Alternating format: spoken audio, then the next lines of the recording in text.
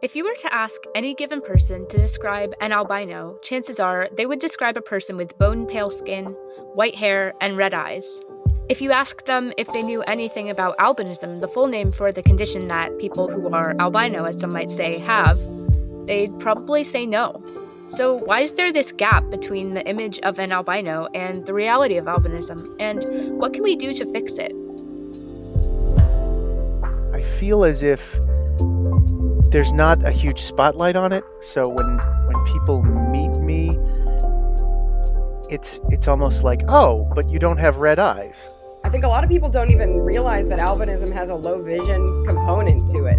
That every time there was a magazine article about a kid with albinism, it was always a story about a victim. It was always exploitative. It was always sensational.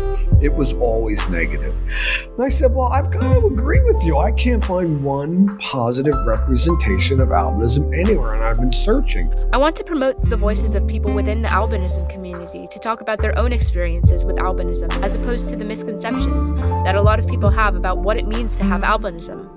I like to think of albinism as a characteristic and a part of who I am. It's much like someone's gender or race or religion. What people see first when they encounter me is they see albinism first. And over time, what I came to understand is that it is important to me that I see myself beyond albinism. How our interactions with people who don't really know anything about albinism have shaped our lives.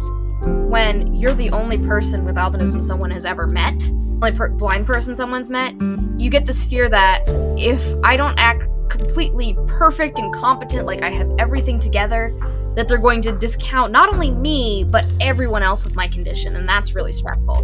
The changes we've seen and the changes we want to see happen in how the world views albinism. Going back to those early days when I looked at those first images of albinism in medical textbooks, as opposed to now going to a NOAACon or the NOAA conference and you present that the humanity of albinism.